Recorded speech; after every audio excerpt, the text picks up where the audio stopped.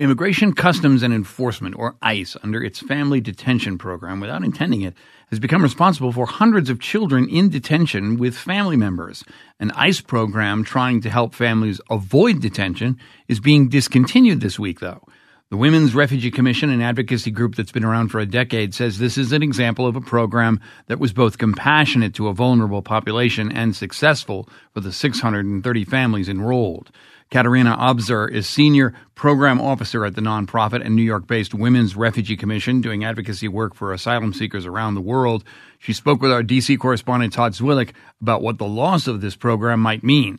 The Family Case Management Program was a kind of alternative to detention program that ICE started in January of 2016. It was a program in which families, mothers with children, and other particularly vulnerable populations, usually seeking asylum in the United States, would be released to get support with their cases, but also to get access to social services, medical services, and hopefully access to legal services as they tried to navigate their asylum case in the United States. The families enrolled in it would comply with their appointments with ICE and would also appear in immigration court. The program was incredibly effective. The compliance rates were incredibly high. Something like 99% of the families who were enrolled in it would appear at their check-in appointments as well as their court appearances. And so what happens when this program goes away?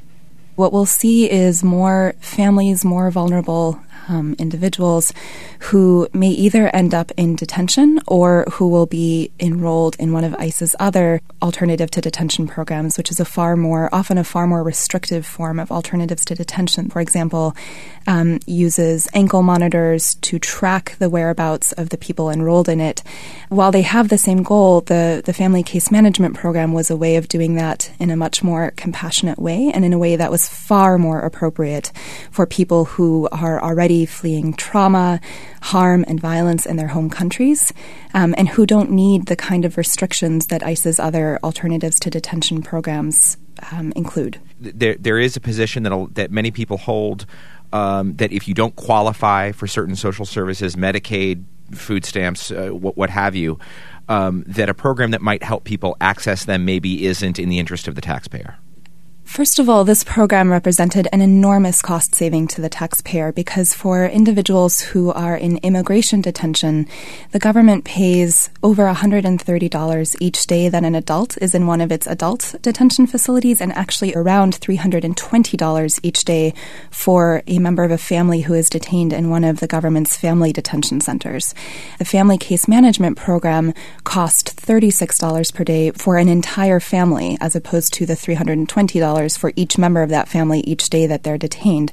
And furthermore, it's been shown repeatedly that when individuals feel like they have an understanding of the process that they're going through, when they feel like they are able to understand the legal process, the requirements that they have to comply with, and also have other areas of their life in order, their children are getting what they need, that they're actually far more likely to comply with their immigration requirements. This program had examples where families complied even when the outcome of their case was to be ordered removed. So the program is both an enormous savings to the government and to the taxpayer, as well as ensuring high compliance with not only immigration court appearances, but even removal.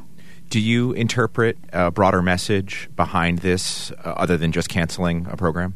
I think it's been clear that since the Trump administration issued its executive orders early on in the administration in January, that this administration intends to and is taking a far more draconian, a far more punitive stance towards immigrants in the United States without authorization, but also those who are seeking asylum at our borders, which again is not illegal and to which we have an obligation to ensure that they have access to a fair process. We're hearing about nearly unprecedented increases in proposed detention levels and far longer stays in detention for those who are seeking asylum. And so to me, the end of this program represents yet another aspect of cracking down on asylum seekers who are coming here for protection.